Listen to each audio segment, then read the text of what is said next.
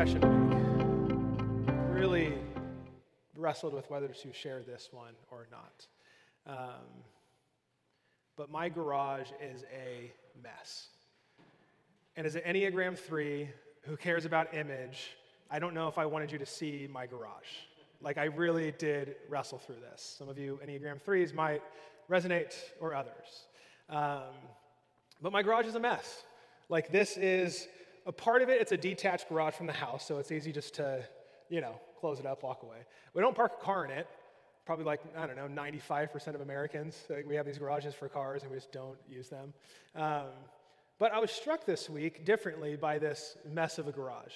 There's definitely some useful items in here. Like, there are things that get used. I would like to say the rower gets used more than it actually does, but it gets used. The bikes get used. We love taking the girls on bike rides. The backpacks get used. I mean, there's stuff in here that gets used and gives life in so many ways. And then I think about, these little bags down here on the bottom. So most of my life was spent playing soccer, and then I would coach goalkeepers and coach soccer, and I had all this training gear and all this stuff. I haven't trained a goalkeeper for 8 years now, and I still have all the gear. I think about this scooter. It's kind of mixed in there, but right here in the middle, there's an electric, a Vespa type thing. Picked it up for super cheap. All it needed was a little, excuse my language, but the kickstart deal. And just had to throw that on, and here you go. It's been sitting there for about 4 years now, right? Clearly, I don't need it. Above our garage over here, there's a little shelf, and there's just boxes of stuff. Half of it, probably we'll use again someday. The other half, if not more, we will probably never use. Our garage is just filled with stuff. Again, some things that are very useful and important that we will use and gives life, and plenty that does not. Do you have any rooms like this? It might be your garage. It might be the trunk of your car. It might be the inevitable junk drawer that we all say we're not going to have, but somehow junk just finds its way into it. You can barely close it, and other times stuff's falling behind. Number of areas in your life. Do you have anything like this? Jesus once was talking to a man who wanted his brother to share his inheritance with him. And Jesus replied with, "Watch out, be on your guard against all kinds of greed. Life does not consist in an abundance of possessions." He goes on to tell a story of a farmer who just has a great year, a bumper crop type year. He has so much extra that he doesn't know what to do with it other than to tear down his barns that he already has, and not everything fits. So he's just going to build bigger barns. And then he'll say to himself, "You have plenty of grain laid up for many years. Take life easy, eat, drink, and be merry." Then Jesus turns the story and says, "Tonight, the farmer dies." After building these barns, the farmer unexpectedly is dead. What then happens to all that he owns? Luke 12:21, Jesus finishes with this. "This is how it will be with whoever stores up things for themselves, but is not rich toward God." That took a turn. How do you view your possessions? The things that you own, the things that you have, the things that you're hoping to achieve, to gain. For me, as I look at my excess, not just the garage, a common justification for half the stuff is, what if we need it in the future? Or we wouldn't want to have to pay for it again later on down the road. You say that every once in a while? It's "Hey, honey, what do we do?" It's we should probably hang on that, and we're going to need it 10 years from now for sure. We're definitely going to need that. But how much of that statement is a statement of lack? Of fear that I will not have enough in the future, or I will not have means again. So we're in week 2 of our series called The Others, experiencing God through helping other people. And a big part of this, as we work through this 7-week series, is there will be a pinnacle, and that pinnacle will be that those who want to be present will show up in a room, and we'll talk through what are the ways that Midtown is called in this next year to mercy, compassion, and justice here in Tower District? What is the outworking of us being a gathered body? And a big part of this centers around words that Jesus continues to confront us with. Like, what you do for the least of these, you do for me. What you do for the poor and the marginalized and the forgotten and the outcast, what you do for them is what you do for me. And when you don't do anything for them, you're essentially doing nothing for me. Then this series is aimed at picking different topics each Sunday, which help us explore the calls of Jesus to a life with him, but how that oftentimes comes through other people, and oftentimes helping other people. But then there's often this weird thing where I think we actually gain more than the people we might even be trying to help. That we actually might be helping ourselves in some weird way. And I think this was the issue that Jesus had with the farmer and his excess barns, the larger barns that he wanted to build. See, he was owned by his possessions, and his life would fall short of actually experiencing God through others because he had enough. He could put his feet up. He could be merry and drink wine and have an overabundance of what he actually needed. Because Jesus goes on to say this. He continues this thought. Consider how the wildflowers grow. They do not labor or spin, yet I tell you, not even Solomon in all his splendor was dressed like one of these. If that is how God clothes the grass of the field, which is here today and tomorrow is thrown in the fire, how much more will he clothe you? You have little faith. And do not set your heart on what you will eat or drink. Do not worry about it. For the pagan world runs after such things, and your Father knows that you need them. But seek his kingdom, and these things will be given to you as well. Do not be afraid, little flock. Your Father has been pleased to give you the kingdom. Sell your possessions and give to the poor. Provide purses for yourselves that will not wear out, a treasure in heaven that will never fail, where there is no thief that comes near, and no moth destroys. And ever popular, for where your treasure is, there your heart will be also. The call that Jesus throws in the middle of this is sell your possessions and give to the poor. Now, what we see here is an invitation to generosity. Generosity is a topic that we see throughout all of Scripture. At the very beginning, as Adam and Eve found themselves in the garden, as God was generous to create and give everything they would ever need, greed crept in. To say that I have everything that I need, everything here that God thinks and knows because he loves me, but yet I still need more. This invitation to generosity is one that is both freely received and then freely given. It's an abundance type view on life, even when things may be scarce. That though I do not have much, I have much more than what this will never give me. That there is an abundance, and this is a worldview that Jesus enters into, oftentimes talking to people of poverty and oppression. People amongst these crowds with nothing, still hearing the words of sell your possessions and give to the poor. This is a relative topic. As we all sit here and maybe hear that we are in the wealthiest nation ever, I'm sure many of us can come to mind very quickly, well, other people are more wealthy. Right? No matter where we're at, when is enough? Where's the line? When do I have enough? And this idea of selling our possessions and giving to the poor, I think we all probably receive it differently. We're all coming from different perspectives. And maybe you hear this and you think, man, I've earned everything that I have and I need to protect it. Like this is mine. Other people, they need to work harder. They need to pull themselves up by the bootstraps. If they could do that, then nobody would be poor. People just need to get it together and stop receiving handouts. What I don't want to do is be generous because then they will take advantage of all that I have gained, all that I have done. Or maybe you see the harm and the oppression that happens to the poor and you care very deeply about it and you want to see it change, but it's more about putting the right person in office.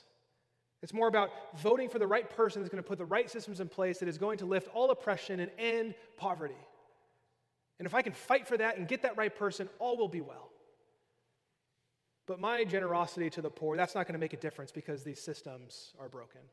And until that person gets into office, then my generosity is for none. Or maybe you're genuinely struggling right now and you identify as the poor. You need someone to enter your life generously in a number of ways.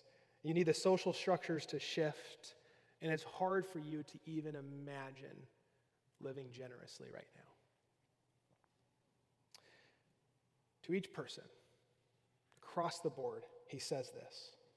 And I think this is the central theme to this text. In 32, do not be afraid, little flock, for your Father has been pleased to give you the kingdom. Do not be afraid. Your Father loves you so much and will give you more than you could ever gain on your own, more than you could ever hold on to, more than you could ever shove into however many garages you end up with. And two questions here struck me. I wonder how oftentimes I feel like I don't have enough. And I wonder how oftentimes you don't feel like you have enough. In the wealthiest nation in history, as we sit here pretty well dressed, we have sound equipment that costs plenty of dollars. I mean, we could just sit here and go through a list. I wonder how often, throughout the weeks, throughout the days, how often do you feel like you don't have enough? Because I know for me it's a lot. I feel like I don't have enough constantly. Because there's always someone next to me with more.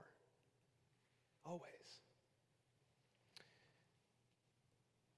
And to each of us in that sense, this text says that God will provide everything that you actually need. See, it's unrealistic to say that you will never worry or have fear about this or that. It's not some dismissive push to say, stop worrying. Like, I think we will. We will constantly worry about these things. Do we have a roof overhead? Do we have food to eat? All these different things. A lot of the stresses we probably put on ourselves by going after more. And I don't think that's a bad thing, by the way. But I wonder how much of us can just sit with the trust that God knows exactly what we need, and he'll give us more than we could ever go get on ourselves. And the second question, I wonder how much you are told that you aren't enough. And I wonder if that one drives it even more. That our possessions, our status, the way that people view us, the things that we go after in life, I wonder how much of that is connected to when you don't feel like you are enough. And again, I know for me this is constant. I mean, 95% of my life has been spent in athletics. Like, that is a world where you are never enough, even when you're at the top. One bad swing, one bad kick, one bad hit, you fall to the bottom. You are never enough. Do any of you feel that this morning? David Benner, in his book, Surrender to Love, says this: the Christian God wants the intimacy of our friendship, not our fear. The Christian God comes to us with gestures of breathtaking love, hoping to eliminate our fear, not manipulating us through it. See, what I hope we walk out of here with this morning is that we realize that a call to a generous life is empowered by a generous God. Generosity is not something that we have to sit here and muster up all the time.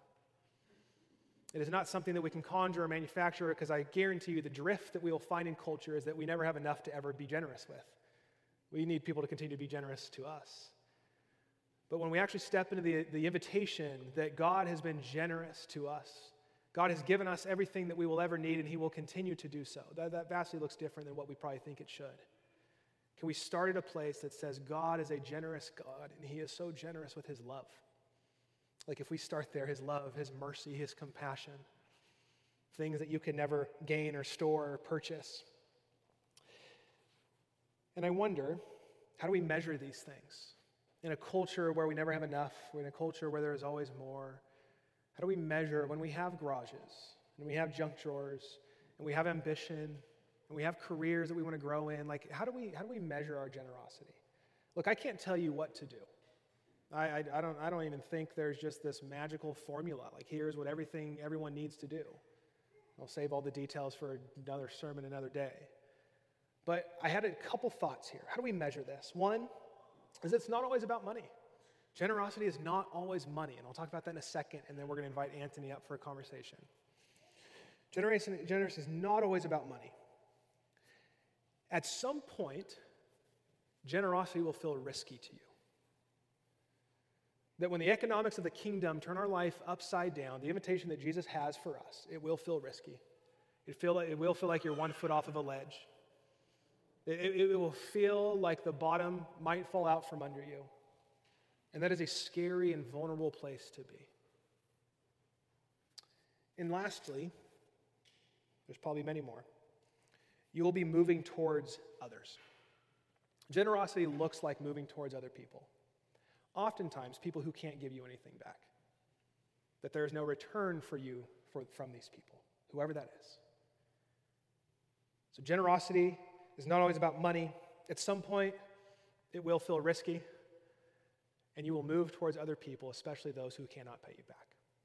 So I wonder this morning, like if you think about your life, if you think about the things that you have, if you think about what God has gifted you with, if you think about the things that you're ambitious for, like, again, I don't think there's the number. Like, no one should make more than this. No one should have just this many houses. No one should, like, I don't think there's a number somewhere. I don't. Like, everything is relative. There's no way. Jesus is calling rich people to this, and Jesus is calling poor people to this. Like, what do you do with that? But I would say, if you look across the board at other people in probably your socioeconomic tier, maybe if you look across at your income level, maybe you look at the social location you came from and maybe the privileges that you've had, if you kind of look and maybe across the board, are you more generous than those people? Like, let's start there. Are you more generous than the person standing next to you? That could be a starting point. Like, let's start there. Or are they just the people that we're competing with and trying to gain more than? And again, it's not always just about money.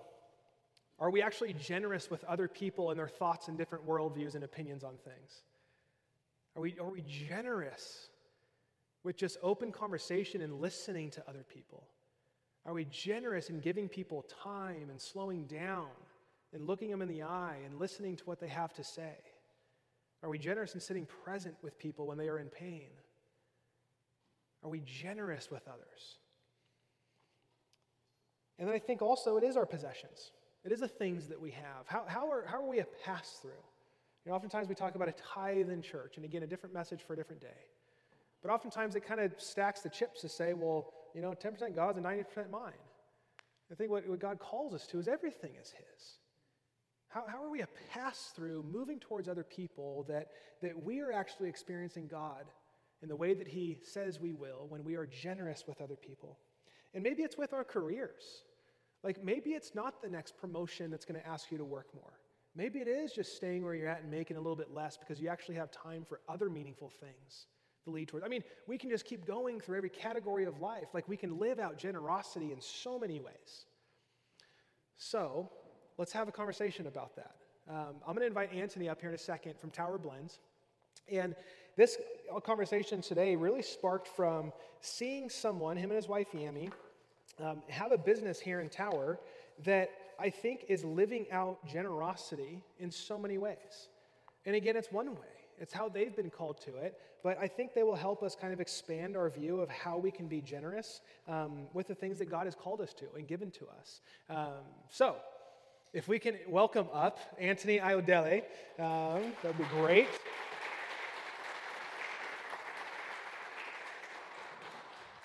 And then we're just going to have a little combo, a couple chairs. We'll grab that mic, yep.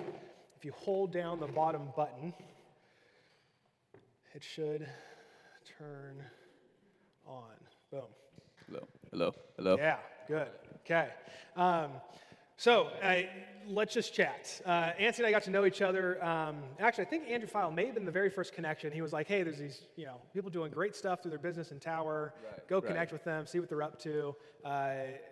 we could go through the things that you guys have been doing through your business. We don't need to name all of them, but I think early on you guys were doing some literacy mentoring and Reading training. Circle. Reading Yeah. Circle, there you go. So they're located just right across the street from Tower Theater here on Olive, and a great place. Like, if you ever need healthy food, this is where you go. So you cannot complain that there's no healthy food out there. But there's just been so many different things that you all have done through your business, and it's unique.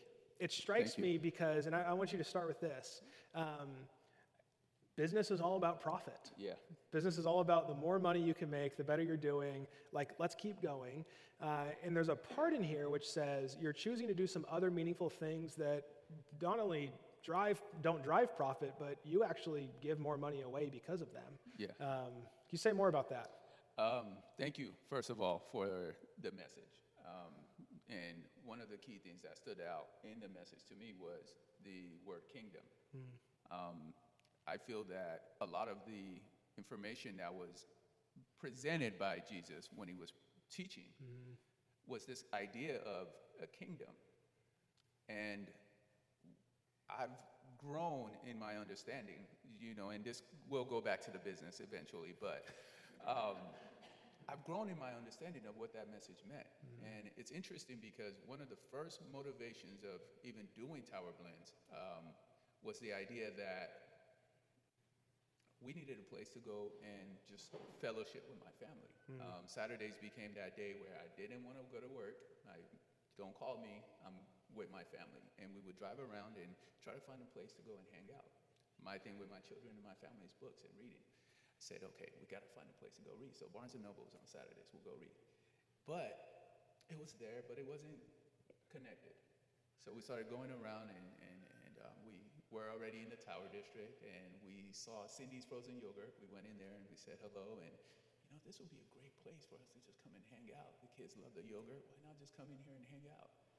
And that transformed into, let's come here, read with our kids, invite our friends to come over, and we'll all just hang out on Saturdays because we all need a place to go on a Saturday morning with our children. Let's come in here and read. And that turned into Reading Circle. Because people were like, oh yeah, let's come and read on a Saturday.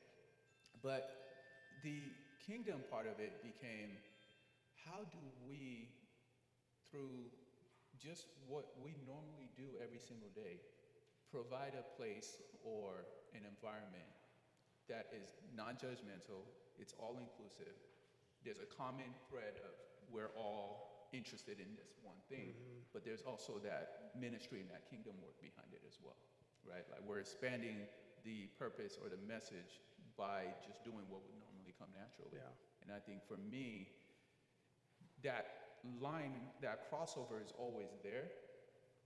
It's just, we have to be intentional about saying, I want to sacrifice whatever it is my interest is, because my interest is his interest. And if I'm doing that thing that comes naturally to me, I will be serving him by doing it. Yeah. So reading came naturally. Reading with my children came naturally. Yeah. Then it became, let's expand that and make it more available so that more people can become a part of that. Yeah. And that's generosity, because my time was devoted to doing that, and I just wanted more people to have that experience. Yeah. No, I love it. And I was thinking about, like, what is God doing in your life that you're passionate about, that you've been gifted for, like those kind of things. And like, what does it look like to keep running with that for the sake of others? Exactly. And even in doing that, it transformed into, okay, now this place is available, and what do you do with that? Yeah. So that became another project where we had to sit down and think about it and say, okay, how much time and energy will we have to devote for this? Yeah. And the initial part was, let's keep this Saturday thing going. Okay, now there's a business involved.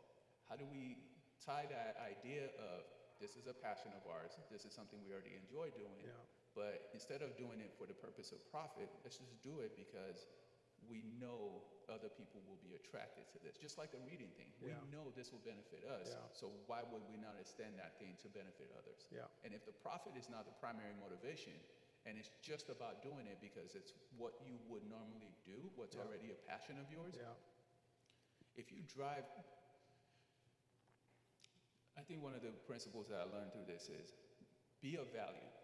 Create something of value first, and then profits and recognition will come.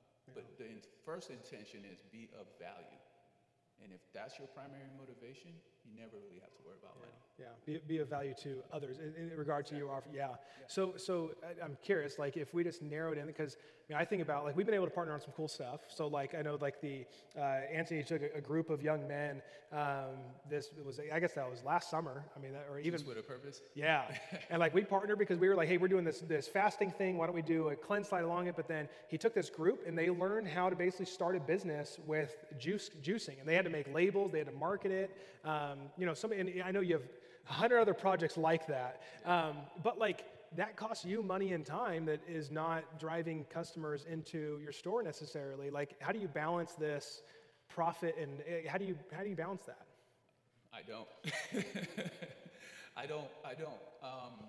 Sometimes I'll look at the financials of it, and it does not make sense on the surface, right? Like, you're gonna lose X amount just on the idea itself, right? But the idea of losing X amount was never the original thought going into it, right? The financial part of it was not even the initial. It was just the idea. Yeah. It was the idea of, this is necessary. I need this. Yeah. This community needs this. Yeah. I have the means to be able to do it. So I'm going to do it because it's a value that's going to be added. And then through this process, everything gets taken care of. Yeah. The bills get paid, the means are met. And I feel like oftentimes that's the challenge of faith, is that we all have these ideas that we can do. Mm-hmm. And it's going to cost us something. Mm-hmm. Either it's Saturdays, or it's whatever financial obligation it is, or it's taking time away from something you'd rather be doing, the football game, whatever. Yeah. But you're doing it not because you know there's going to be a financial reward or you're going to feel good about yourself, because it's a necessity. Yeah. And I think oftentimes the whole idea of the kingdom comes back into this because every one of us was created for a purpose, right? And when our Creator made us, He had an intention. There was something, a problem that needed to be solved in order for us to be made. So He made you to solve that problem, right? So then He puts you in that environment and He gives you ideas. Those ideas are the things that need to be solved, right? Mm-hmm. That's why He made you. You're here to serve a purpose. Just like the keyboard has a purpose, right? Yeah. So if that thing is not here serving its purpose, there's no music in here. Yeah. We're all purpose. That's good. People were created by our Creator because there was a need. Yeah. Adam was made because God was like, all this is good, but I'm not going to release the rain because I don't have a man to work the earth. Yeah. So He had to make man to serve the purpose. We are in that same replica. Yeah. So if the intent and the idea is there and it's because of my purpose, if I do that idea or if I do that work, then it's almost like He's responsible for the outcome, not me. That's good. So as long as I'm obedient to doing what is asked of me, regardless of what the financial drain is, He will add on the value. That's good.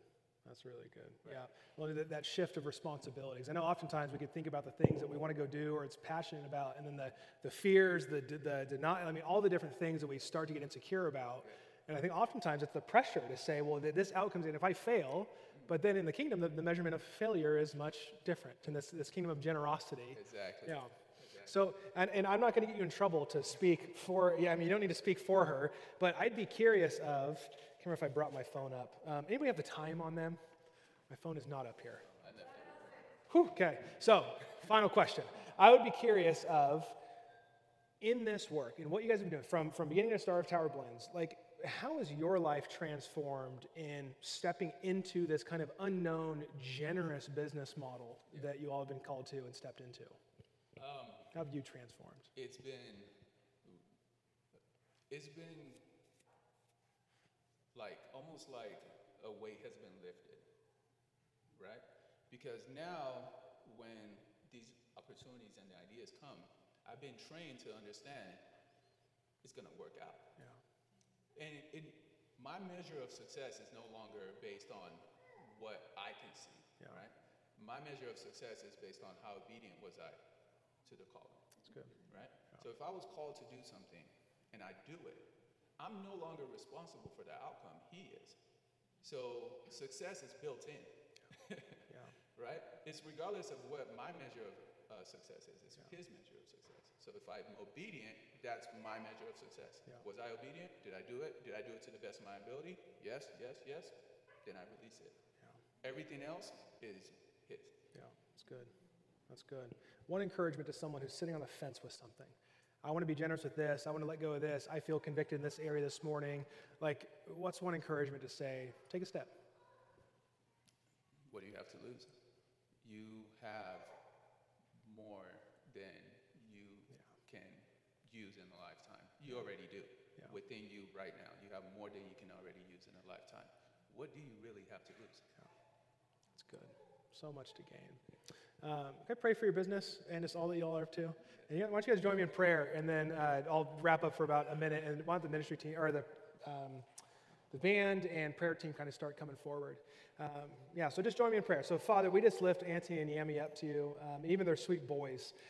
Just so thankful for just the life that they bring to so many people through just who they are, just their gentleness, their servanthood, just the desire to love people, and then also just through the life through bringing healthy food, oftentimes to those who cannot live a healthy food lifestyle. And then all that happens through their business, just this ability to step into something that says profit is not the number one thing. There is a balance because there is a profit in which does get given away. So I ask you to continue blessing that. As they're faithful and obedient to everything that you have given them to steward, I pray that as their profit increases, their generosity increases.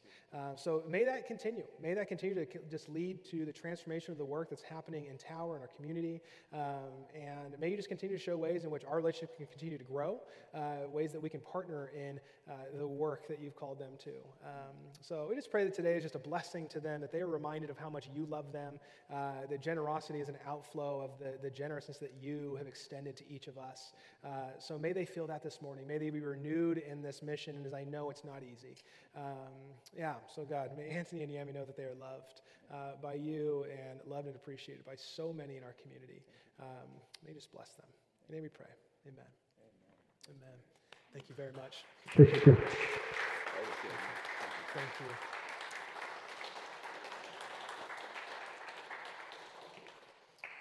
Okay, well, why don't we stand? We're going to go into a song together, and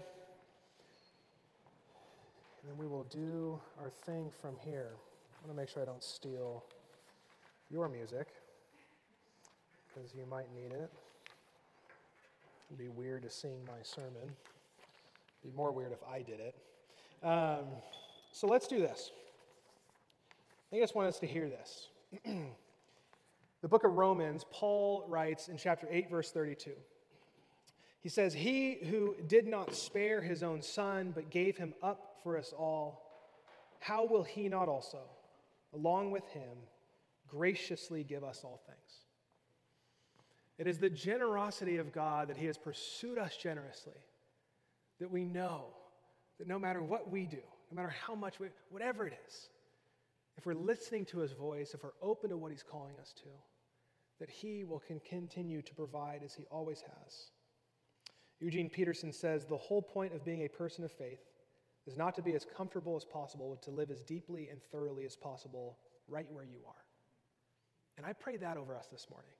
Individually, collectively, if we dream, what's 3 years, 5 years, 10 years from now, if we just continue to grow in generosity, and this isn't don't quit your business, keep going, keep doing what you're doing. But how does the lens shift to say, God, you've given me this job, you've given me these skills, you've given me whatever it is. How can I continue to move towards other people, knowing that I will continue to move towards you through generosity? May we grow with open-handedness the things that God has given us. Again, individually, but also as a church. May people point to Midtown and say, they reached into my life when I needed it most. They are a people of generosity that does not make sense. Can we be a light of generosity? The call to a generous life is empowered by a generous God. God loves you so much. God has given us all so much.